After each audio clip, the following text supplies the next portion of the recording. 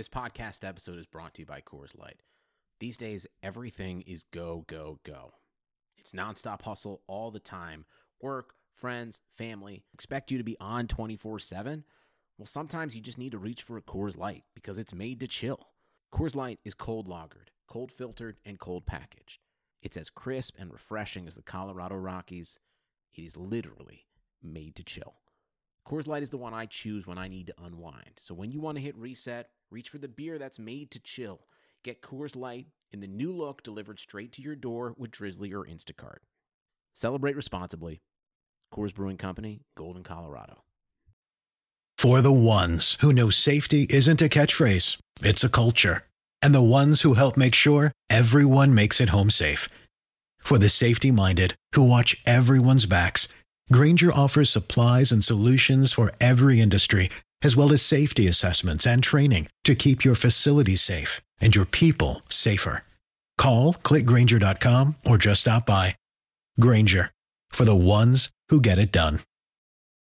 The Madhouse Chicago Hockey Podcast is brought to you by Triple Threat Sports. For all your team outfitting needs, call Chris at 708-478-6090. Marishka's in Crest Hill, family-owned and operated since 1933.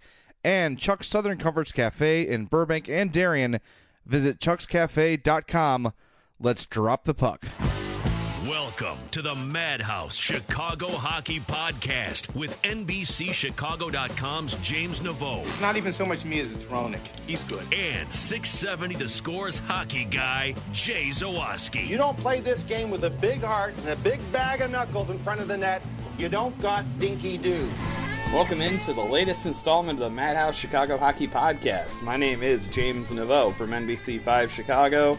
With me, as always, the one, the only, the ever-present hockey genius on your radio and in your earpieces for this podcast's purpose, Jay Zawaski. Jay, that might be the weirdest intro I've ever done for you, but you know what, man? It's the off-season for us. Let's just get creative and make some stuff up. You continue to oversell me every episode, and then as the episode goes on, we're like, wait a minute, this guy doesn't know anything. This guy's a dope. This guy sucks. Why am I listening to this? This is a waste of my time. Click. No, it's good to be back. We got, again, I was thinking early this week, like, man, I maybe overshot my wad thinking we do it every week. And, of course, the Hawks give us some news to talk about. So before we get to our conference final previews, let's talk about the Blackhawks news of the week, and that is the new contract for Richard Panik. 2 years, $2.8 million cap hit per. I initially tweeted that I think it's a fair deal. I just don't know if it's great for the Hawks because they've got a lot of holes to fill and not any money to do it. And with him in the fold, without some other sort of major transaction happening, I don't know how they're going to ice a team that can, maybe a competitor, maybe a team that can, make the playoffs, but a Stanley Cup champion? I'm not sure. No, you're just kind of waiting for another shoe to drop, and I think the widely assumed thing is that shoe has to be a major trade, and I think at this point you kind of have to guess that it's not going to be a contract like Corey Crawford. You would think that the Hawks wouldn't end up dumping him after they already traded away Scott Darling. You would have felt that if they were going to get rid of Crawford to free up some salary cap space, they would have kept Darling in the fold, but the way I have to look at this is they can't be looking at, Vegas rescuing them from, potential salary cap hell this summer. I gotta think that either they know the cap's going to go up more than we think it's going to go up, or they're thinking that they're going to make some kind of big trade. And I think the one guy that always comes to my mind when I think potential big trade for this Blackhawks team has to be Brent Seabrook. And that thought has not diminished at all since the offseason began, and it certainly hasn't diminished after they signed Richard Panik to a deal for $2.8 million a season. Well, here's the question then. If it is going to be Brent Seabrook, you're looking at a team just sort of saving you from that contract, right? You're looking at maybe some prospects, but more likely some picks, something that's not going to cost the Blackhawks anything, so they can go ahead and sign a couple free agents with that Seabrook money. That is certainly a possibility. The way Stan Bowman was talking to me indicates there's going to be more changes than just that. And when you look at the things that caused the Blackhawks to lose the series against Nashville and the things that Stan Bowman was pissed off about, I don't think Brent Seabrook qualifies as one of those reasons, in Bowman's mind at least. Yes, we see him regressing. There's no doubt about it. Yes, the contract is too long and maybe a little bit too rich, but definitely too long. But Brent Seabrook is a guy that not only on the ice gives you what he's got as much as he can, off the ice he is their main vocal leader. And I know since metrics have become a popular thing in hockey, that stuff has sort of gone out the window, but I'm telling you it matters. It definitely matters. You look at the impact a guy like David Ross had on the Cubs last year, and you go on and on and on with guys who were not great players, but had a great influence on the locker room, and Brent Seabrook is one of those guys for sure. So with that in mind, I'd be a little bit stunned if it was Brent Seabrook. It makes sense money-wise, of course, but I just don't see the Hawks, after what they went through against Nashville, saying to one of the guys that actually does try and actually does care, you're the guy who's the odd man out here. I just can't see that happening. Well, okay then, but in that case, who the heck is it going to be then? If it's not going to be Brent Seabrook, it has to be somebody who makes comparable money. And they can afford, not necessarily afford to lose, but they can lose and it not completely devastate them. I feel like if they get rid of a guy like Nick Hjalmarsson, it completely devastates them. And I really think they go from being a potential championship contender if they make the right moves to fringe playoff team if they lose Nick Hjalmarsson, because then your defense isn't even close to being good enough. And you don't have the cap space to get it back up to that level. So if it's not going to be Brent Seabrook, who do you think it's going to be? Well, I think, I don't know who I think it's going to be. I think that it could be or maybe should be Artemi Panarin. Now, I've been maybe bagging on this guy all year. I took some criticism for it early on in the podcast this season when I first sort of mentioned that I think he's kind of a one-dimensional scorer and can't do much else. Well, that, again, 2 years in a row, showed itself in the playoffs. He was an absolute non-factor. You just paid him a new deal that kicks in $6 million for next year. Look, he makes Patrick Kane a better player. There's no doubt about it. But when you look at the forwards on the horizon, you've got Nick Schmaltz. You've got Alex DeBrincat. You've got Alexander 14. You've got all these guys who are ready to step up to the NHL. Maybe not right away, but soon. I think you can spare a forward if the return is someone that can help you now on the blue line, right? And there's one name that, and again, this is extremely unlikely, but I'm just going to propose it here and sort of hopes that it happens. Colton Parayko from the St. Louis Blues is a restricted free agent. Chances are that St. Louis is going to sign him, lock him up long-term, and that's going to be the end of things. But if there's one team that I think you could dangle Panarin to because of his relationship with Vladimir Tarasenko, it might be the St. Louis Blues. And Colton Parayko is a sort of physical, puck-moving defenseman that the Blackhawks have always relied on when they won their Stanley Cups and what they desperately need at this point. As a restricted free agent, you could probably get him for $3.5 million a year, saving yourself some money on the cap that way, and you make your defense that much better. Now, I looked at the roster after the panic thing happened yesterday. I spent some time on Cap Friendly, and I want to share this with you. It's not pretty, all right? So the estimation is that the NHL will have a $75 million cap, right? Going up about $2 million. So here's the forwards that I have worked in, and the Hawks with this are still $1.3 million over the cap.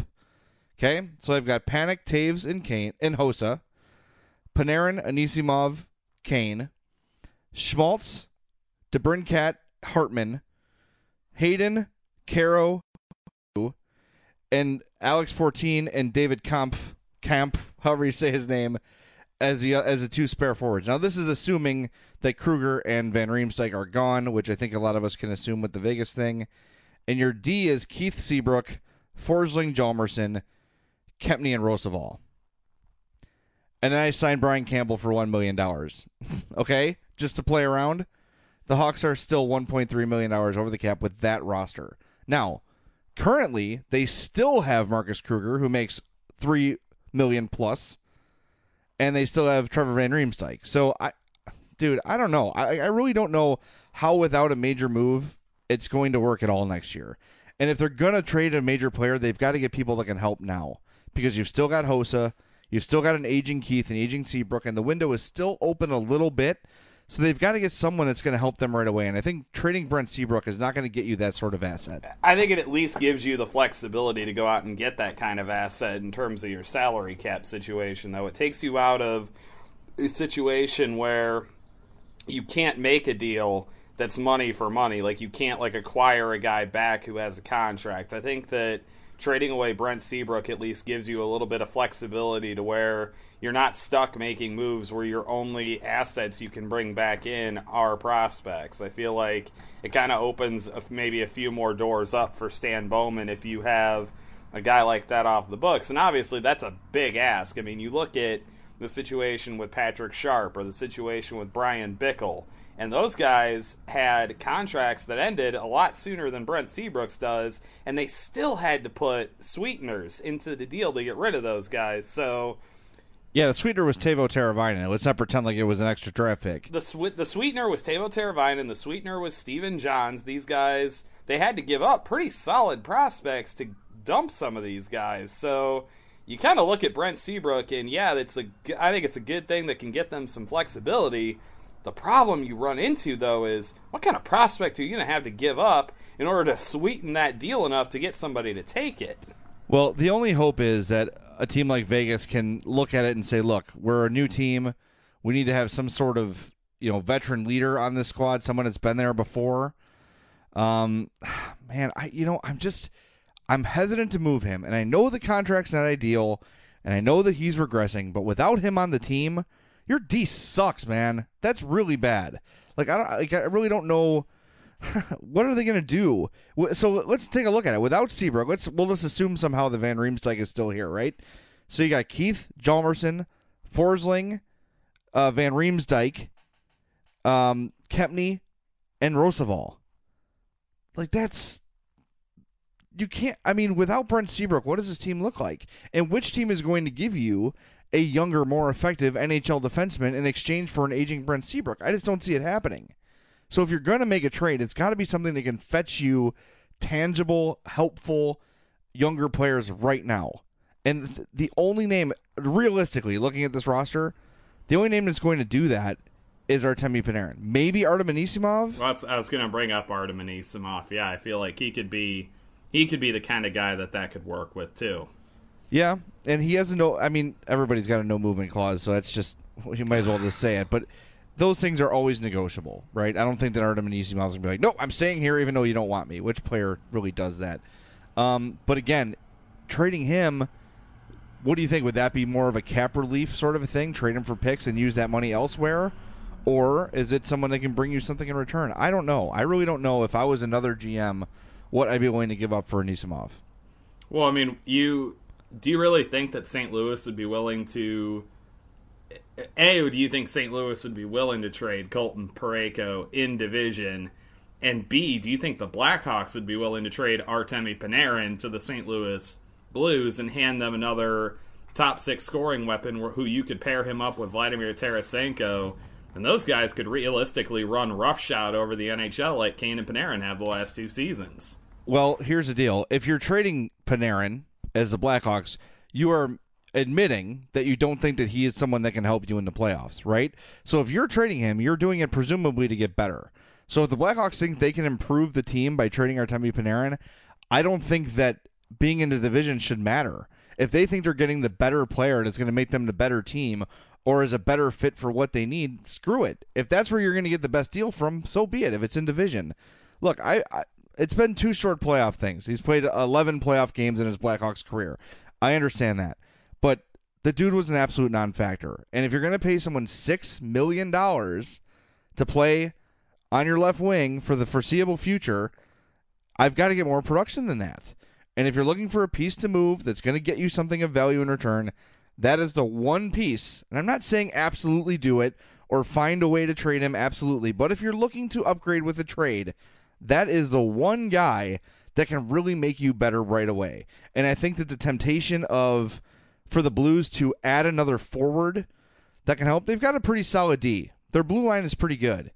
They lack, aside from Tarasenko, a lot of star power up front. And maybe they feel like Artemi Panarin is that missing piece they need. I think someone like Colton Parayko, maybe exactly Colton Parayko, is exactly what the Hawks need. So it's a trade of convenience, and maybe it makes both teams better. Who knows? But I know as currently assembled, I don't think this Blackhawks team is ready for a Stanley Cup again. I'm inclined to agree with you, and I feel like when the moves are made this offseason, I feel like unless you're really, really careful, you might end up moving away from that direction.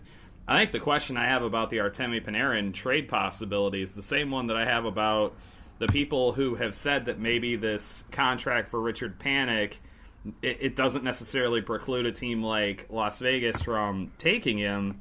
My question then is, why on earth did you sign Artemi Panarin to an extension when you did? Why wouldn't it make him more potentially valuable if you traded him without a contract so that the team could negotiate it themselves? I don't really get where the rush was with that. Do you?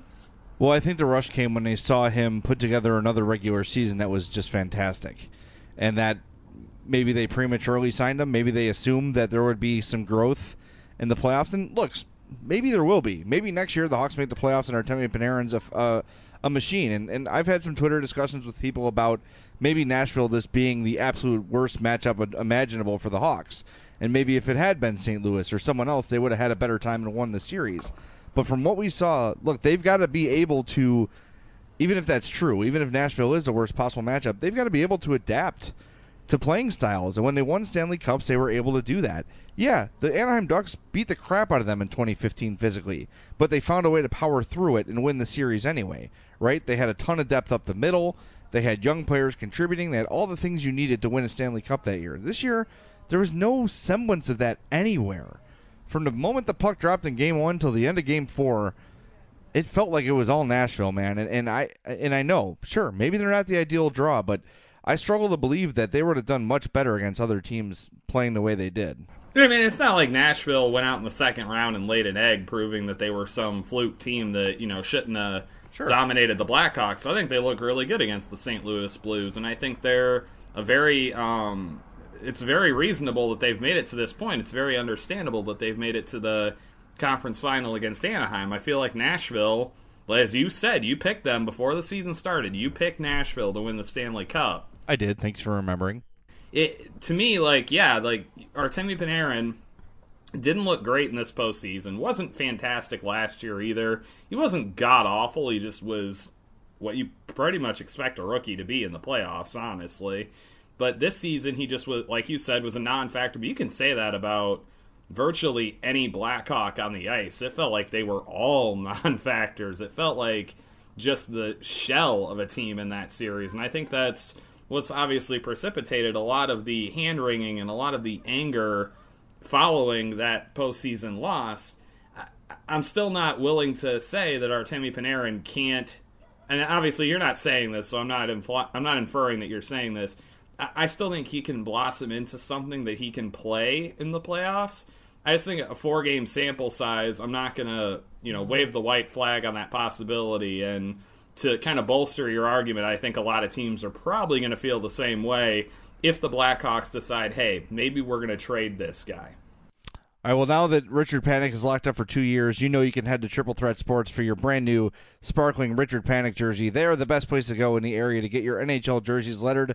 But did you know they're also the best place to go if your team needs outfitting, whether you're an elite travel high school or college program that needs to outfit hundreds of kids, or if you're a beer and pizza league with 12 players, Triple Threat Sports can put you in pro-quality jerseys at pricing you can afford. Triple Threat Sports can work with you on every aspect of the job as well. Logo design, fitting, apparel for off-ice, you name it. And you don't have to be a hockey player to wear uniforms from Triple Threat. They can get uniforms and apparel for all sports, baseball, softball, football, lacrosse, and more. So for more info, call Chris at 708-478-6090 or email him for more info at chris@triplethreatsports.com. Triple Threat Sports, if you can wear it, they can make it. And, of course, we want to thank Triple Threat Sports for their help with our Patreon site. If you'd like to support the podcast financially, every penny we get goes to improving the podcast. We've already bought a laptop, mixing board, several microphones, some headphones, everything we need. Next step is for us to get a speaker so we can do on-location live podcasts. That's the next expense we have. So if you'd like to help us with that, patreon.com/madhousepod. And you don't get nothing for helping us. There's a lot of gift options there, from T-shirts to koozies to signed little photographs to whatever you want to donate. We've got something for you to say thank you. And Triple Threat Sports are the ones that help us with that. So we thank them, and thank you for your already incredible support and for your support in the future. Obviously, yeah, we were incredibly grateful and incredibly blown away that you guys have continued to support us, both with your listenership, your subscriptions, and your financial, help for us. I mean, all the stuff that we've gotten is just beautiful, and it's made this podcast, I think, bigger and better than you and I had probably ever imagined it would be. So again, and I'll reflect what Jay said and just thank you guys so much for all the help and support that you've given us for almost 2 years that we've been doing this thing. I think it's over 2 years, buddy. No, I thought we started right before the 2015-16 season. Yeah. So I think it's September is going to be our anniversary. Oh, that's cute. One more little Hawks thing I want to talk about. We've been through this a million times, but I was fascinated when I saw the story what a retweet without comment would accomplish. And it was the photo of Patrick Kane, who had given up his seat on an airplane for a soldier. Obviously a commendable move. But I just retweeted the story without comment, and as expected, World War III broke out on my Twitter timeline between people arguing, if he's a piece of crap, if it was all fake, whatever. But people still, Patrick Kane is still a very polarizing character. Not that it should be a surprise that he is, based on everything, but man, I was just kind of curious to see what would happen when that story went out, and people rushing to show it as, look how great he is. People saying, imagine, being a piece of crap your whole life and then doing one nice thing and being forgiven. I thought it was interesting, kind of an interesting social experiment. Obviously, the situation is a lot more complicated than we can discuss on a podcast. We've tried it before. There's a lot of gray area on every aspect of it. But I just thought it was interesting to see, were people who were mad at him before sort of going to back off and use this to say, oh, maybe I'll change my mind a little bit. I didn't see that. No, neither did I. And it's not shocking either. I mean, I think the appropriate reaction to it, honestly, was, I know that everyone always feels like their reaction is probably the most appropriate or whatever, but my reaction to it was, look, he isn't exactly a great guy. I think we can at least agree on that. Whatever you believe about the allegations against him, I just thought it was a nice gesture. I thought it was cool that the flight attendant took the time to post it. And you know what? I feel like more of us would be well served if we thought of military soldiers and veterans that way. And I know that quite a few people have said, oh, well, I know people who give up their seats for soldiers and da-da-da. You know what? Good. That's the way that, we should act, towards those men and women in uniform. So I think if I'm going to take away anything from the situation, it's not that Patrick Kane is a class act and a great guy and all is forgiven. It's not going to be, oh, he's a piece of crap and I'm never going to celebrate anything that he does. All that I'm going to take away from it was that it was a nice act, and I feel like the world would be a lot better place if everyone kind of took a moment sometimes to think about how they could do something nice for somebody else. That's it. I mean, it doesn't have to be a grand, kind of referendum on Patrick Kane as a human being, honestly. So I'm right. Good with just kind of that middle ground of it was a nice act, and let's just all try to, do nice things for each other once in a while. That's all. That's a hell of a concept, buddy. I like it. I'm with you on that one. Absolutely sure. All right. So now we should move into our conference final previews and our thoughts on that. Before I do that, I want to sort of admonish myself for a thought I had on the podcast before. Oh, God. When I said that I don't think Erik Karlsson can carry his team through the playoffs. I was wrong. I've been wrong before. I'll be wrong again. And I was wrong here, and I admit it. My apologies. Now, were we wrong in saying that the Ottawa-New York series was going to be a boring one? I don't know if it was boring. It wasn't memorable, but I thought it was a pretty standard playoff series. Is that kind of a cop-out? See, I agree with that. I agree with that scenario, that statement that you made. And I would also say that I think we kind of got spoiled with how fun and chaotic the Edmonton-Anaheim series was. We got spoiled by the Capitals coming back to force a Game 7 and then ultimately doing what the Capitals do.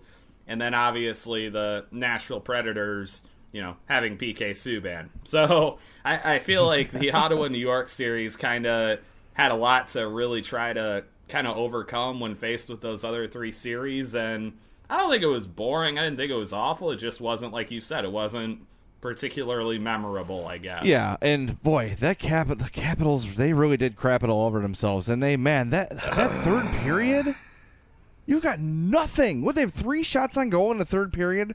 They're down 2, facing elimination at home, and all they can muster is 3 shots? Yeah. It was ridiculous. I could not believe what I was watching as that went on. Oh, my God. And, if you're the Capitals, right, what do you tell yourself? You can't really have much better of a roster than they have. I mean, you've got a diverse... No! What's the deficiency there? Exactly. And, we talk about the Hawks, on paper having a really, really solid roster, right? But it's sort of same-ish.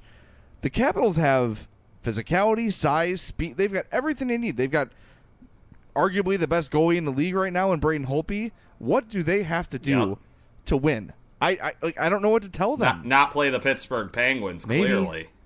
And I don't know. Trotz isn't a bad coach. No. I just don't know. I really don't know what more they can do. I think it was Gingenberger asked us if we thought that Barry Trotz would get fired if the Caps lost Game 7. I don't think he's getting fired.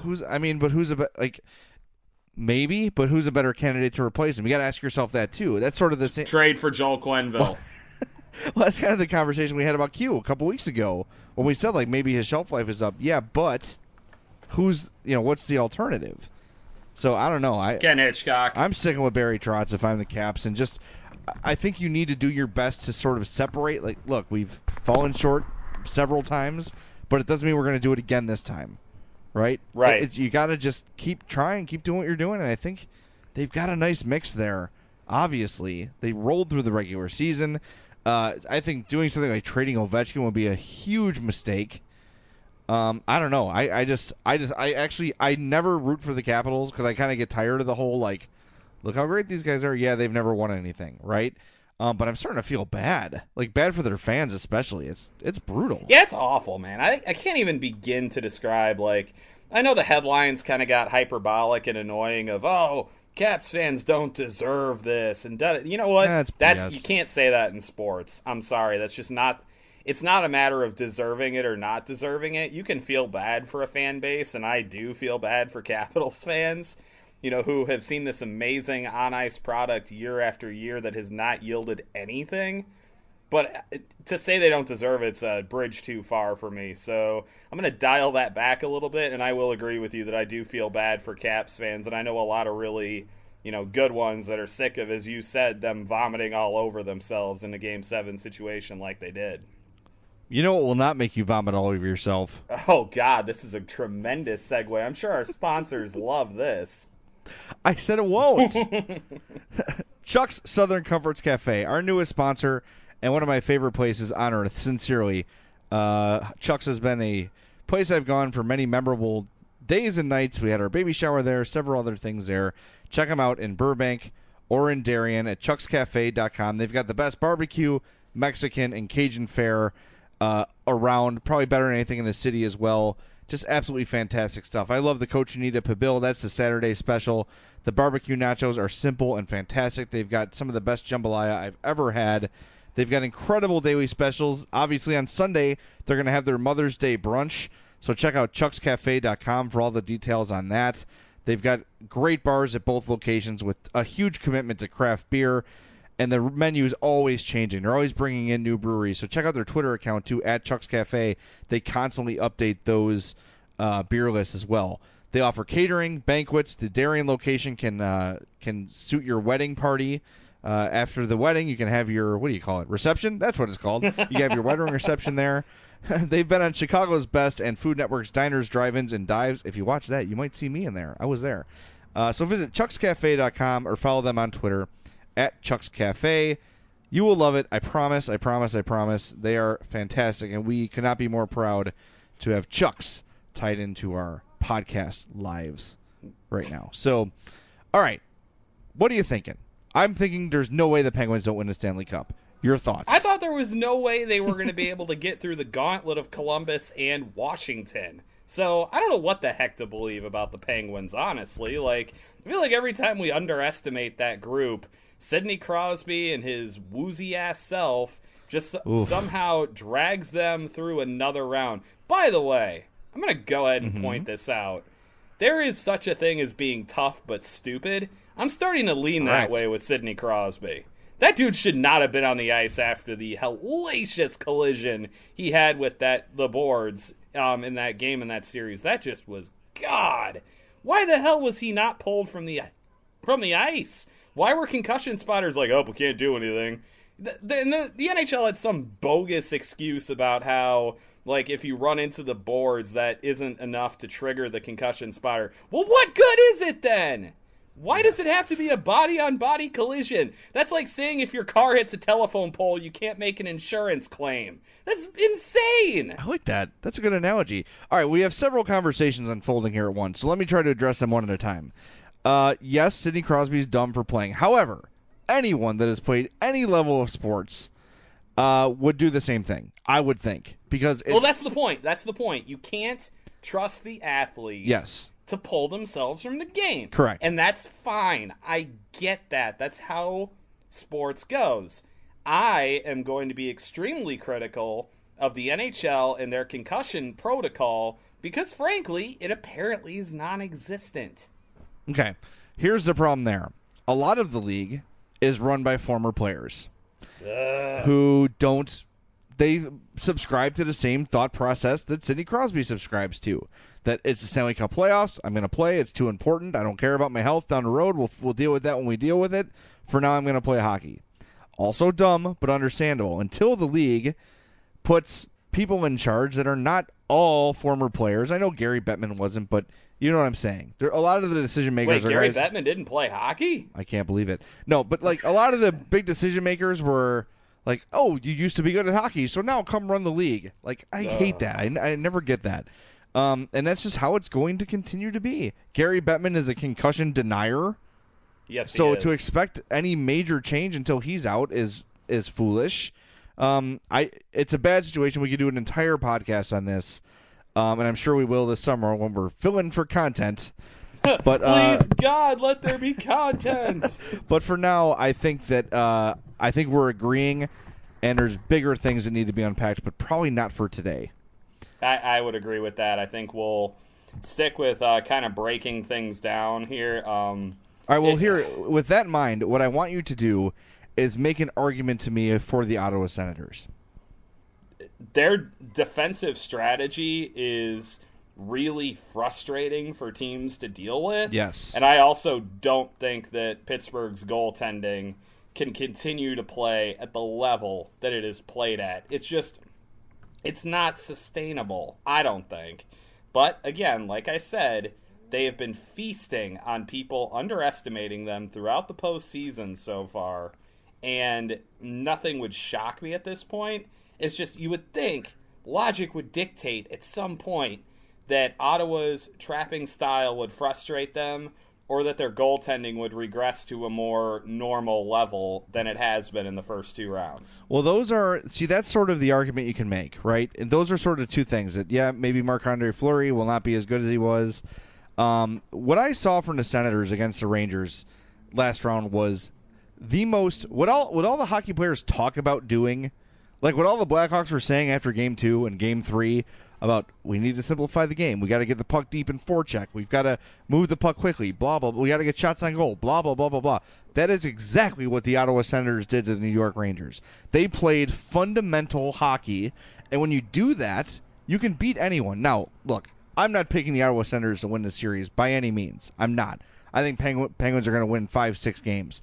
But Ottawa has played such a stable, solid, textbook hockey game throughout these playoffs so far, that if that continues, and if Craig Anderson can, stand on his head like he's going to need to against a team as talented as the Penguins, they've got a fighting chance. Again, I'm not picking them, but they have executed so well throughout these playoffs, and especially in Game 6 against the Rangers. Man, that you put that tape on and say, this is how you win playoff hockey, that game. It was a thing of beauty, quite frankly. And I think the Penguins are going to win and win pretty handily, but if they can continue that style against a team that talented, I would not absolutely count out the Senators by any means. If I didn't just contradict myself 3 times. Who would have thought that a James Bond villain would be able to instill discipline and fundamental strength into a team? I never would have guessed. Shocking, yeah. I know. And then we got the Western Conference. You got more on that one? I just think it's talent versus will, kind of. Oh, this is going to be I think it's going to be a fun series. I really do. Penguin Sens, you mean? No, I think that Predators Ducks is going to be a fun series. Sorry, I may have jumped the gun a little bit on that, but you made the transition to the Western Conference, and you got me excited, man. I cannot wait for that to get started. Well, I felt like we abandoned the Eastern Conference final a little bit quickly, but I think you put it very succinctly and very simply. The Penguins have an incredibly skilled team. They've gotten some incredibly good goaltending. Their coaching is fantastic. Yep. Really good. And then you've got Ottawa, who has got Chicago boy Craig Anderson. Chicago native, hashtag. One of the most exciting hockey players on the planet in Erik Karlsson. And a system that has been just grinding teams down through the first 2 rounds of the playoffs. I think it's a fascinating matchup, but I'm still super geeked and crazy excited for the West Series. I would have been more excited for the West Series if it was Edmonton. Quite frankly, I think that would have been just a fantastic series. But I can cheer for the Predators. I hate the Ducks. I don't know what it is about the Ducks. Maybe it's Kessler. Maybe it's Perry. Maybe it's Getzlaff. Maybe it's all 3. Maybe it's their ugly-ass uniforms. Yeah. I don't know what it is, but I hate the Ducks, and I want Nashville to win. Bring back the eggplant. I'll be happier. And Team Mussolini. Oh, well, yeah, duh. I, by the way, did really enjoy the Paul Correa painting over the 9 that they did, that social video the Ducks did celebrating their win over the Oilers. I thought that was a cool touch, and Paul Correa was one of the first guys that really kind of stood out to me and was must-watch player when he broke into the NHL. So I kind of appreciated that throwback. Paul Correa is one of the best players in the history of sports video games. If you recall Midway's 2-on-2 Open Ice Challenge with the Pat Foley on the call, it was like the NBA Jam of hockey. Yep. Him and Teemu Selanne, stop it, and Guy Bear manning the pipes. You're never gonna beat that team. That's like Bo Jackson Tecmo Bowl level of awesomeness. Well, you could, because that game also featured the Pavel Bure Alexander McGillney pairing with oh my God, Kirk McLean in goal. Beat that, pal. You know what game Pavel Bure was insane in? Was all of Brett them? Hull 95. They only had Brett Hull's name licensed, so they had all the teams, but they didn't have any of the players except Brett Hull. But Pavel Bure was insane in that game. I used to play as Vancouver just so I could use him and run roughshod over St. Louis. Well, he was, it was so in video random, games, it's so great. It's like a 99 speed, just yeah, good luck with that. Anyway, I digress. I forgot what even brought that up, but You were talking about how ugly Anaheim's uniforms yes. were, then I brought up Paul Correa, and then that got us into the loop of video games. You know what, though? I feel like people like when we talk about video games, because that's one of the things that brings hockey fans together is the greatness of all these games like Blades of Steel, NHL 94. I mean, all these games kind of brought us together, honestly, because hockey video games had such a good run of quality content, honestly. I have admitted it. NHL 94 is what made me a hockey fan. That is what got me playing that game and learning all the players. That's what turned me into a hockey fan. Because guess what? I didn't have home games to watch on TV to really get into the Hawks. And then I just was like, you know what? Hockey's awesome. And I'm going to do everything I can to commit to it and learn as much about it as I can. And I did because of that game. You could laugh at it if you want, but it's the damn truth. Yep. I love playing that. I love learning about the league that way.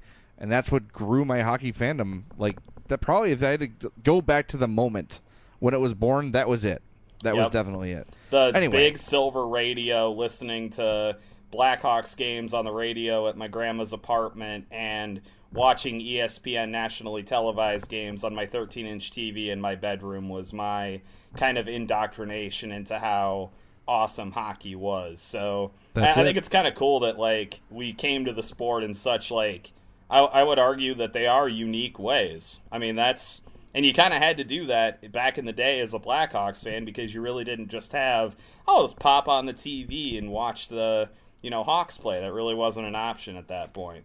Yeah, absolutely. And I think that everyone's got sort of an interesting story about it. So if you have an interesting story about how you became a hockey fan, send us an email, madhousepod@gmail.com, and we will get to it as the offseason rolls along. All right, so I am openly rooting for the Nashville Predators, and it's hard because I'm so fed up with their organization's petulant, like, minor league crap they do about the Blackhawks, but I like the team. There's not really anyone on that team that's you can say what you want about James Neal, but the dude's a power forward. He's going to play that way. Mike Ribeiro's been banished to hell. Thank God. PK Subban's there. I like Pecorine. Philip Forsberg, obviously. Yeah, they're a team that's tough not to like. And now that they have a coach that's letting them play, letting them loosen some things up in Laviolette, I'm openly rooting for Nashville. And the good news, if Nashville wins the Stanley Cup, it's just going to intensify that rivalry with the Hawks, and that is a good thing. That they need that. I feel like it's cool having St. Louis as a rival, but it would be so awesome to have Nashville as a team that you can point at and have that rivalry go both ways, where I think as of right now, I definitely feel like a lot more of the hatred comes from the Nashville side than the Chicago side. I would very much like it if that became like kind of a point of contention and kind of a sparring battle, in the future. And I think if the Predators win the Cup, definitely could see that intensifying. Absolutely. And I think we've probably with the sweep, we're starting to see it already. I'm interested to see how Hawks fans on Twitter are going to look as the Predators compete for the Western Conference title, how they'll be rooting, those sort of things. I think it's going to be fascinating. But I just don't like the Ducks, man. But I know that not liking them is not a reason to pick against them. They're deep as hell. They're tough as hell. I just think Nashville's the better team. I've been incredibly impressed with everything they've done throughout these playoffs. Like I just said, they've allowed the offense to have some creativity, to dictate some play. Their young players have stepped up and been terrific. I think they're going to win the series. I like Nashville in 6 to beat the Ducks and to advance to the Cup final. How about you? I'm actually going to pick Anaheim in 7 because I honestly feel like this is kind of a coin flip series right now. Mm-hmm. I love all the things that you mentioned about Nashville. I think the reason I'm picking the Ducks just right now, and this is a completely superficial and possibly silly reason, so I will gladly take any criticism that anyone wants to levy at me for this reason. Mm-hmm. The way they responded after laying just a giant egg in Game 6, they could have easily gone into, oh crap, it's happening again. We're going to lose another Game 7 at home. We're going to lose another playoff series in embarrassing fashion. And they came out in Game 7 on a mission, and they just looked like a mentally strong team. And when you combine that with the depth that they have and with the talent that they have, even though I still think Randy Carlyle is a pud, and I think he's just a bumbling dope. He's a breast. I like to call people breasts instead of boobs. I call him. I usually default to dope, so I'll go ahead and do that here. That he's a dope, but I'm picking Anaheim because I think that something maybe finally clicked in that Game 7 where they realized that the sky isn't falling every time you're facing a 3-3 series with a Game 7 on home ice.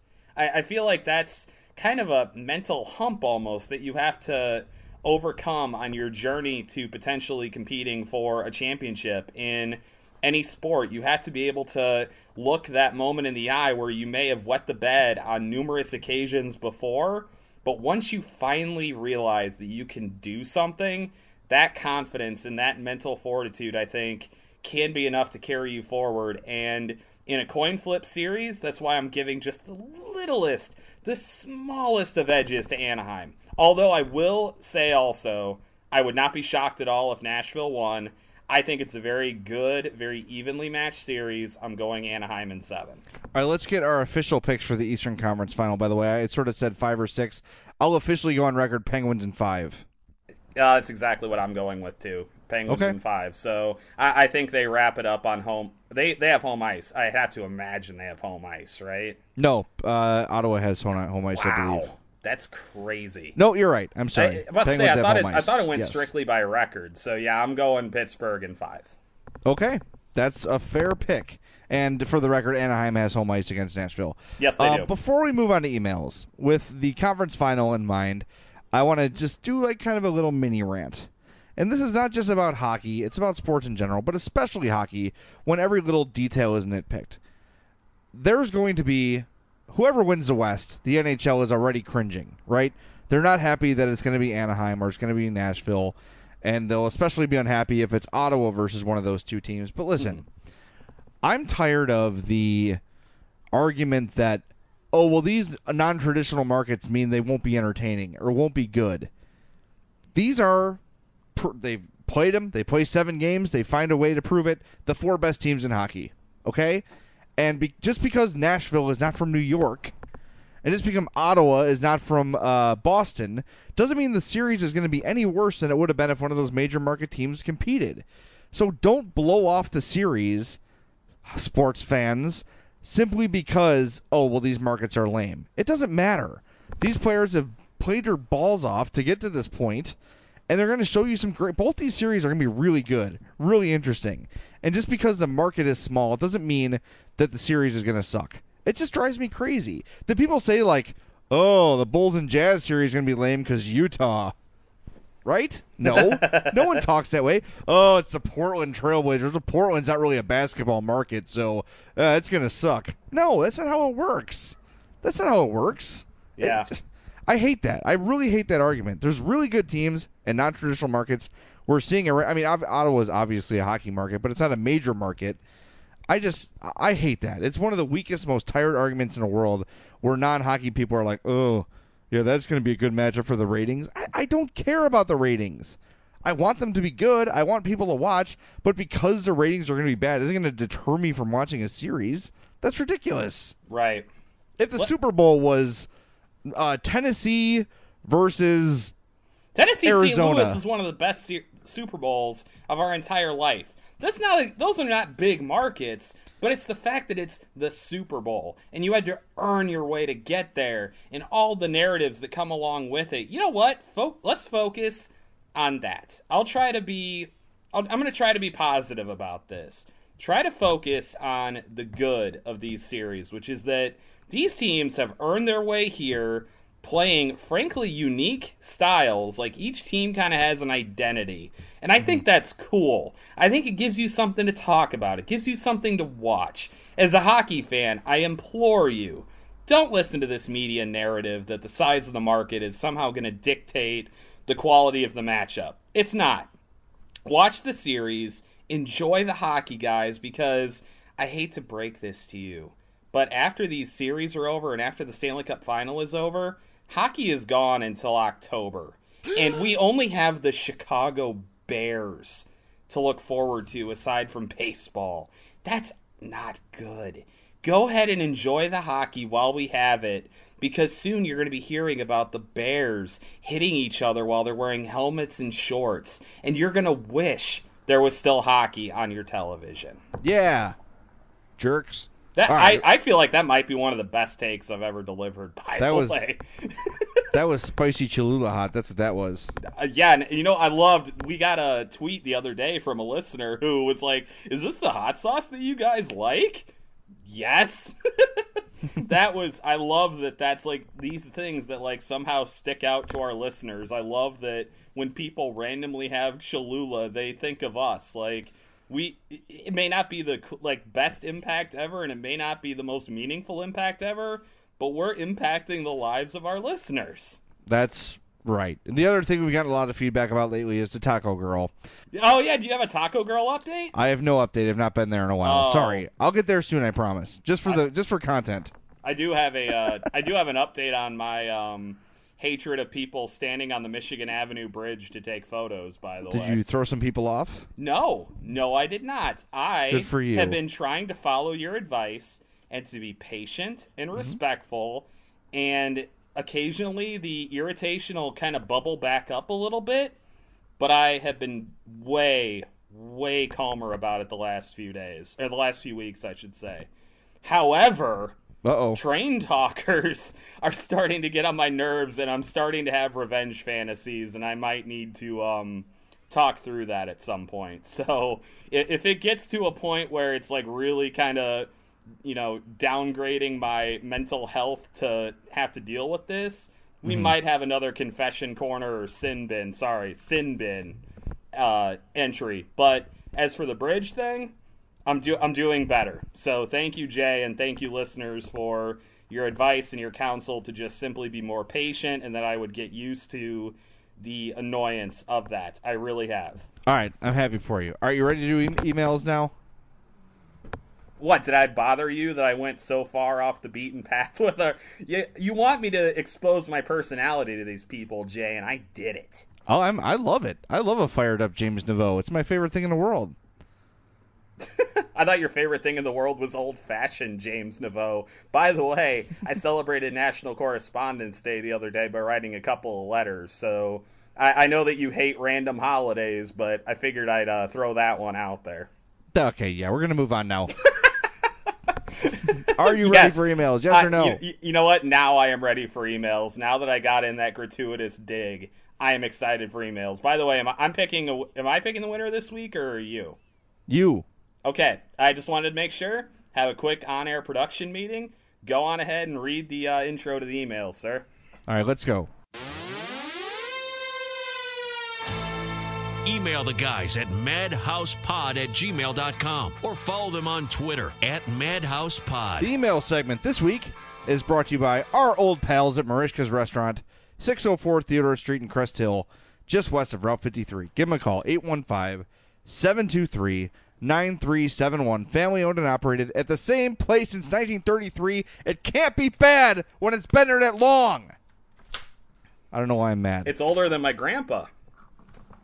All right, cool story. No, I'm sorry. I'm really busting your balls today. I'm interested in the story. Please go on. What year was your grandfather born? No, he was born in 1935. I just thought it was cool that you mentioned if something's that old, it can't possibly be bad. You're absolutely right. My grandpa is almost that old, and he is really awesome. He and I were texting each other last night about a game that he was streaming on the internet. My grandpa is like the most tech-savvy 81-year-old man on the planet. It's awesome. That's awesome. I want to meet him now. Sincerely, let's have him on the podcast. You know what? I think we will at some point. I'm just warning you, though. He will want to talk about the Coyotes. Okay, no deal. All right, third and fourth generations of the Zadralovich family. I can't just do it when I read it. I know how to say it, but I can't. When it comes up in the copy, I'm like, here it comes, here it comes, here it comes. Zadralovich. There it is. There it is. Hand-cut products in their own butcher shop, including their own steaks, burgers, and the famous poor boy sandwich. Go there, order it, rub it on yourself, devour it. It's amazing. You will be fully satisfied with the poor boy. If that's not your style, I don't know why it wouldn't be. Mm-hmm. They've got great steaks, seafood, chops, the awesome onion rings, the double baked potatoes, James's favorite, the Icelandic cod, which is always hand cut on premises. They've got a carry-out menu, a full bar with craft brews, banquet facilities for groups up to 110 people. So visit Marishkas.com and check them out on Facebook at facebook.com/Marishkas. Open 7 days a week and close only on Christmas, Easter, the 4th of July, and Thanksgiving. Go to Marishkas. Be satisfied food-wise. Jay, can we do one more really quick thing right before you read an email? I just want to wish good luck to someone. Yes. Good luck to the Chicago Steel. They start the Clark Cup Final tomorrow. Their first ever appearance in the Clark Cup Final. They won the Eastern Conference for the first time in team history. I will have a preview up on NBC Chicago tomorrow. Got to talk to their leading scorer, Jack Bedini, and their head coach, Dan Muse. So good luck to the Steel. They're playing Sioux City starting tomorrow night. My favorite Steel player, Johnny Walker. It's my guy. I believe he's going to Arizona State, isn't he? I don't know. I believe he is. So, yeah, that's, you know what? Kudos to him and kudos to the Steel for a fantastic season. I know you and I both went to games this year and had a lot of fun out there. If you do want to go to the game, by the way, you can get a free ticket if your child plays youth hockey. They would get a free ticket into the game. So go out there, support the Steel, enjoy some good hockey, for God's sake. Sounds good to me. All right, email time. Now remember, James, like we just discussed, for those of you just joining us for the first time in a while, for the last few weeks we've been giving random hockey cards from my collection to the best emailer. So James is in charge of that. Our first email here is from Kevin Peak. He is not eligible because he is the fine winner of the Brent Myers Tampa Bay Lightning card from Week 1. Ah, yes. I got some good ones ready to go. I've been previewing the stack. I got a choice of 5 or 6 here I'm going to pick randomly. So you are in charge of remembering who had the best email. But Kevin, not eligible for this week. But he has asked a good question. Has some thoughts about Richard Panik. We addressed that. He said, with the Oilers out, I have to be honest, these last 4 teams don't interest me.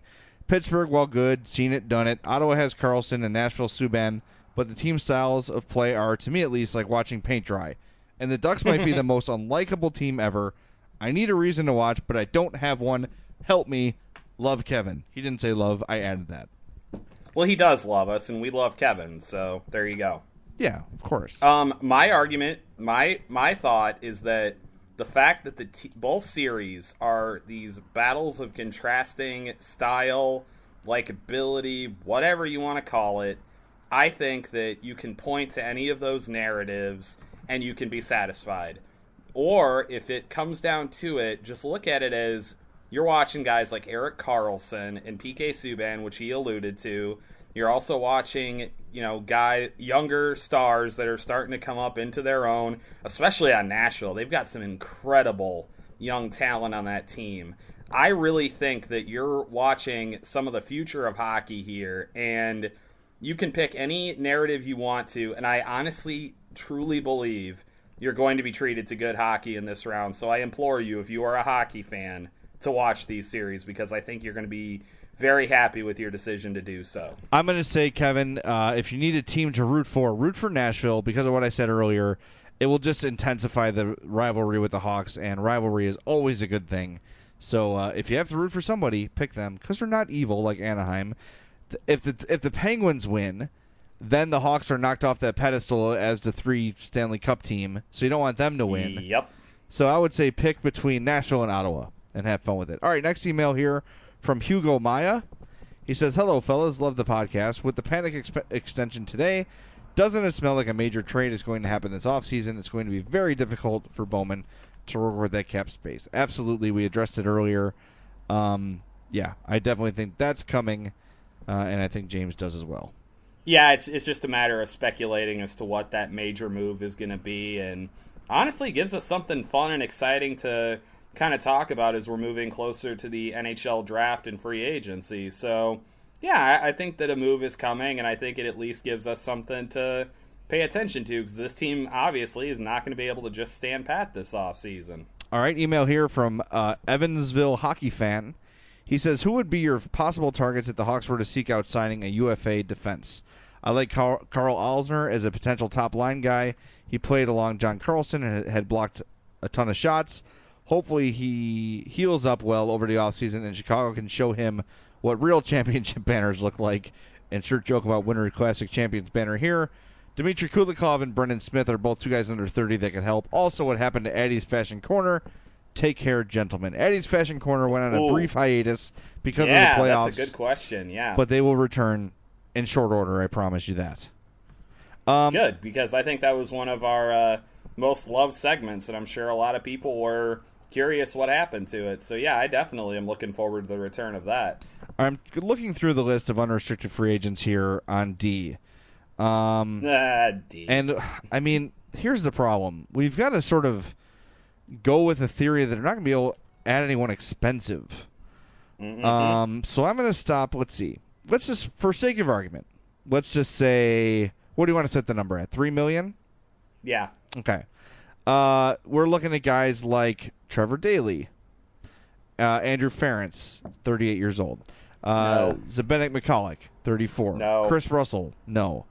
No. Derek England, no. No. Ron Hainsey, 36 years old. No. Pass. Carl Alsner, who he brought up, not a bad one. 28 years old, made $2.8 million last year. I feel like he's going to get a pay bump based on his age and the fact that he was playing top pairing minutes for the Capitals. Brendan Smith, very similar player, $2.75 million cap hit. So he'll be signing for more than that at age 28. Not as much of a raise as Alsner, I don't think, but still probably going to get up there in the $4.5 million range, I would think. So might be out of the Blackhawks price range unless they make a move. I mean, these are just a level of names, though, that you can expect unless a move is made. I do think there's a chance Brian Campbell could be back if he wants to do it for another $1 million. I don't know how much that helps you anymore. I was not totally impressed with what he did this year. For the money, probably worth having him around. There you go. Yeah, exactly. I think you have to kind of temper your expectations with how much he's getting paid. So you're on the right track with that. I just don't know how much better they are that way. So it's not like a free agent is probably not the way they're going to fix the D. It's probably pretty unrealistic. There's going to have to be a trade here. It's almost certain. And I am fascinated to see what it's going to be. By the way, can I throw something out there right now? Mm-hmm. I predict that with one of their first 2 picks, the Blackhawks are going to pick a goaltender. Well, that leads into our next question here. Wow. Yeah, yes. From Liz Holbrook. Liz says, when learning of the Kings trading Ben Bishop's rights over to the Stars earlier this week, my thoughts went immediately to what's going to happen with the goalie tandem of Lehtinen and Niemi, which ended up going to the Hawks, somehow resigning Niemi as their backup goaltender if they can afford to cap it. I don't know if I want Niemi. Isn't Niemi still under contract for next season? Let me check that. I'm pretty sure somebody posted a screen grab from Cap Friendly today, and it indicated that Niemi, Lehtinen, and Bishop are now all under contract with the Stars. That is correct. I think it was somewhere in the ballpark of $14 million in goaltender salary for that team. Niemi has a $4.5 million contract for next season. Yep, and I believe Lehtinen is under contract for at least 2 or 3 more years, too. I don't know what the Stars have in terms of buyouts left. I don't remember them buying anyone out. I could certainly be mistaken. I think you can buy out whoever you want. It's just a matter of you only had the 2 compliance buyouts. I think now you can extend the cap hit out if you want to buy a guy out. Now, if the Stars were to buy out Antti Niemi, maybe that's a guy the Blackhawks take a flyer on while they develop a goaltender.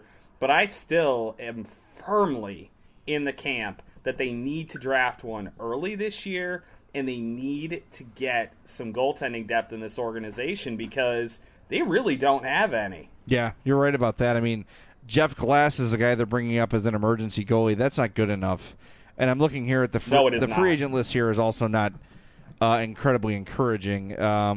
It makes you sad and makes you want to rock around in the fetal position. Man, the free agent market this year is like TJ Oshie and bad. Like, that's really all it is. Yeah, it really is. I take that back. Kevin Shattenkirk's going to be a free agent. He's decent. But not nearly in the Hawks conversations. There's no way. Oh, hell no. But free agent goalies, Darcy Kemper, he's 27. He'll probably get a bump from 1.5, right, wherever he signs. I don't think it's going to be not a big bump, but I think he'll get something. That's not a guy that moves the needle for me. Anders Nilsson, Curtis McElhaney. See, these guys are all up there in age. I guess it doesn't matter for a backup. You can sign someone cheap. But true. It's just it's like the Nikolai Habibulin thing. It's just a matter of buying time for your goaltender to kind of like gain confidence or whatever. So, boy, there's really nothing here that fires me up. Yeah, I don't know. Can we also point out how hilarious it is that Stan Bowman got more for Scott Darling than the Kings got for Ben Bishop? Bo Stink. Call him by his proper name, my friend. His name is Bo Stink. He's terrible. All right, Liz goes on. Remember last week we talked about the Patrick Kane Gatorade commercial and how weird it felt? Yep. She says, after the last episode, did you really have to bring up the Gatorade commercials? Living in Indy, watching those with PG and Kane kind of feels like torture. One last thing. I'm finally done with school for the semester, so I have time on my hands. Have any good book recommendations to do with either sports, broadcasting, or hockey? Holy Jesus. I have already read Howe and Orr's autobiography, and then Gretzky's new book, so these 3 are out. Now that I have some free time, I'd love to spend my summer reading up on things to help me further my career. that I love. Okay, I will give you one of each. I'm not sure what your sports broadcasting goal is, but one thing I read that was invaluable to me as a producer is the radio producer's handbook. Handbook.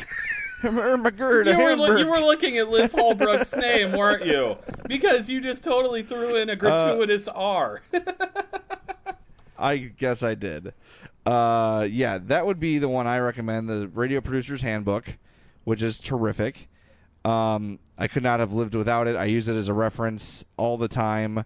It's by Rick Kempfer and John Swanson. They produce for Eric and Kathy, known as Larry and Mary in the book when he's telling bad stories about them. And then my sports hockey book, I will tell you, take your pick between Theo Fleury's autobiography or Bob Probert's autobiography. Both are fascinating. Crap, you took my hockey book. Sorry. I was literally just looking at the Theo Fleury book, and I had thought about reading it again. I haven't really read a good hockey book recently. I've been way more into, like, baseball books lately, it seems like. I'm going to blame Tom Verducci because his book, The Cubs Way, awesome. Was fantastic. God, was it good. All sorts of stuff in there, even some revelation stuff about the Matt Caesar bat thing. Like, I thought that was hilarious. I'm not there yet. I haven't finished it yet. He had a good anecdote about the Matt Caesar bat thing. So definitely check that out. When you get to it, you're going to really enjoy that. Outside of that, like, I have not been reading as many books as I've needed to lately. I've been going to the Jay Zawoski School of Train Riding, and I've been listening to a lot of podcasts lately, so there you go. All right, email here from our pal Spike T, longtime listener. He says, you mentioned that you do a trade for Colton Parayko. Panarin is who you said you would trade, and then he would probably be... Wait a minute, how did he know that? We are just recording this podcast. That is weird. I have a Twitter there, Pally. I've been talking about it for a long time. He said, instead of Panarin, how about Hjalmarsson straight up? St. Louis probably won't go for it, but maybe we can add to it. How do you feel about it? My hesitation there is you're immediately not... You're defeating the purpose. Exactly. I mean, Parayko is going to be good for a long time, but if you trade Nicholas Hjalmarsson, you're still in the same spot you were in before. Yeah, you've got a little more cap space, but you're not going to be able to find anyone close to Nicholas Hjalmarsson as a free agent with the money you have left. So I would... Nicholas Hjalmarsson is one of the last guys I'm considering trading. And know that a guy who plays the way he plays, the regression is going to come quick. But look, this team's window is realistically 2 or 3 more years. So if he can be anything close to the level he's been for that long, I think you have to keep him and try to win with him. I would agree with you on that 100%. I feel like it would be defeating the purpose. I think you need to trade from your forward depth to get better defensively. I think trading a D-man for a D-man probably is not the way that the Blackhawks should go. By the way, if Liz is looking for a good non-sports book to read, I just got done reading Wild by Cheryl Strayed. That was really good. So for some reason that escaped me during that last answer, but I had to throw it out there in case Liz has not read it yet. Okay, fair enough. Next email here from John Huckalak. I hope I said that right, Josh. I'm sorry, Josh Huckalak. I got the first name wrong. Well, I'm about to say, how on earth did you get the last name right, but not the first name? I know, I suck. He said, I thought it would be interesting if the Blackhawks replaced Scott Darling with another Illinois native in Garrett Sparks. I know last year he was a really cool story for the Leafs by starting his NHL career strong, but tailed off as he was sent back to the AHL. So I have a question for you. Is Sparks NHL ready? If so, what are the chances Sparks would be traded for? I like him better than anything the Hawks had. This year with the Marlies, 31 games with a 2.16 goals against, 0.922 save percentage, pretty good numbers. His contract, he's actually, I believe he is a free agent. He's a restricted free agent. So you'd have to trade for his rights. Look, man, I'm up for anything at this point. I have no reason to think that Garrett Sparks would do a worse job than anybody else. That they could have, but sure, I'll take a flyer on Garrett Sparks. How about you? It's just a matter of what the Maple Leafs want for his rights, I would think. I think that that's actually a pretty solid idea. Not a guy that's really on the radar of probably a lot of folks around here, but I definitely have heard some good things from Leafs fans that appreciated his effort and his quality of play when he was with them. So I think that's a good out-of-the-box suggestion by John Josh. I really like it. All right, Patrick Solon here. We didn't get to this. Ilya Kovalchuk looks like he wants to come back to the NHL. What do you think of that? And who do you think will make the most sense to trade for his rights? He wants to know. I'm curious, as he's going to be in his mid-30s. He's a point-per-game player in the KHL and NHL. Keep up the good work. That's the sort of dude that a cup contender is going to want to look to add, but he really ruined his reputation the way he just bailed on the Devils, and I don't know if a team's going to want to invest that money for a guy like that when he could just bail again. I don't know. Do they have to pay his contract, or is that contract gone? The 17-year contract that he signed, is that off the table, or do they have to pay that if they trade for his right? I don't know what that means for him financially. Let's figure that out for next week, and we'll have an answer for you. I don't want to tell you the wrong thing. And that has been your edition of Stump the Madhouse podcast. Yeah. You successfully stumped us. Your prize, the satisfaction of making us look dumb. We hope you're really happy with yourself. Back to you, Jay. All right, last email of the show. We got it. This is a long-ass podcast. Last email of the show with that in mind goes to Will Eggleston. Hello, Will. He says, hello, Will. James and Jay, I was recently playing NHL 17 season mode, and I started a fantasy draft like I always do. I had the number 2 overall pick and was kind of surprised to see Steven Stamkos drafted first overall. Nothing against him. It's just surprised it wasn't Crosby. Who do you guys often argue is the best player on the planet? Do you guys have any idea why this would be? Yes, because computers are weird and stupid. I agree with that. NHL, who was playing? Oh, my buddy Kevin Zipak from The Score posted on his Twitter. He's doing seasons in The Show, MLB The Show, which is regarded as like probably the finest, that or NBA 2K, but one of the finest sports games around. And Correct. After this year, Chris Bryant retires due to injury. So computers are weird. There's Stamkos is probably really highly rated because he's fast. He's got a great shot. He can play a little bit physically. Blah blah blah. It doesn't look at like the actual player. So I would think that's probably it's probably some kind of I don't know what you call it, programming deficiency. Well, I think we can agree there's only one player that would be the correct pick with the number 1 overall pick in a fantasy draft in this game. Sergei Krivokrasov. Oh my God, I hate you. Nailed it. The only correct answer to this question is Connor McDavid. I will hear no debate on this. Well, if you have one season, though, if you're doing a fantasy team and it's a ongoing thing, year after year, that's the you're drafting obvious Connor choice. McDavid. Yes, yeah, no doubt about that. All right, well, you have a winner. Who's our emailer of the show? It's a dead heat for me. But I am going to go... Guess what? This week, because I'm in a good mood, we're going to give away 2. Well, then I pick Liz Holbrook and John Josh. Because I love John Josh. John Josh's I'm just John Josh. Suggestion. Yeah. I liked his suggestion of Garrett Sparks. I thought that was a really good kind of out-of-the-box pick. And I really liked that Liz had picked up on one of the things that I think is kind of being undersold a little bit in terms of what the Blackhawks need to do, and that's find a goaltender for the future. So I liked both of those. I declare them the winners. All right. I'm searching through my card pack right now. This one for John Josh. He wins. Ooh. This is a good one. 1992 Mario Lemieux Pro Set. Holy crap, that's awesome. Him hoisting the Stanley Cup. Wow, that's really good. All right, now for Liz. Let me go back into here. Liz, you win. Okay, not as good. not as good. A 1992-93 Trent Yawney card. Congratulations, oh my God, Liz. Yes. Liz is never going to listen to the podcast again. She's going to be like, why the heck didn't I get the Mario Lemieux card? Hey, it's truly random. Here's the notes on the back of Trent Yawney's card. Trent got a chance to play regularly when the Blackhawks traded him to the Flames for 2 months into 1991-92. He's a stay-at-home defender who always seems to make the right decision on the ice. Trent, who scored 4 goals in his first 13 shots with Calgary, captained the 1988 Canadian Olympic squad. So there you go. Blackhawks legend Trent Yawney is now a member of Liz's hockey family. Oh my God. She's going to literally meet Trent Yawney and smack him in the head and go, "You're not Mario Lemieux." Oh, it's a Pinnacle, by the way. If you're looking for the brand, it's a Pinnacle hockey card. I thought they only made golf balls. You're wrong. They make hockey cards, apparently. I don't think it's the same company. No, probably not. All right.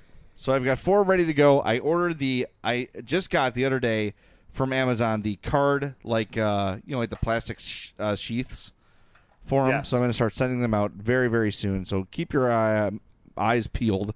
And if you're one of the winners, make sure you send us your name, address, phone number, all that good stuff, so I can get these sent out to you. But with that, that's going to do it. You got something else? I would like to point out that next week we are going to provide an update on our contest idea for the NHL draft tickets. Yes, definitely. Yes, that will occur next week. We promise we will have an update on that because I know the draft's coming up. People are going to want to know if their ideas are cool enough to win. Let's make sure that happens next week. All right, and if you have an idea, send it to madhousepod@gmail.com. This edition of the Madhouse Chicago Hockey Podcast has been brought to you by Triple Threat Sports. For all your team outfitting needs, call Chris 708-478-6090. Mareshka's in Crest Hill, family owned and operated since 1933, and our brand new sponsor, Chuck's Southern Comforts Cafe in Burbank and Darien. Visit chuckscafe.com. Thank you all so much for listening to this edition of the Madhouse Chicago Hockey Podcast. Thanks for your contributions, and we will talk to you next week. Thanks for listening.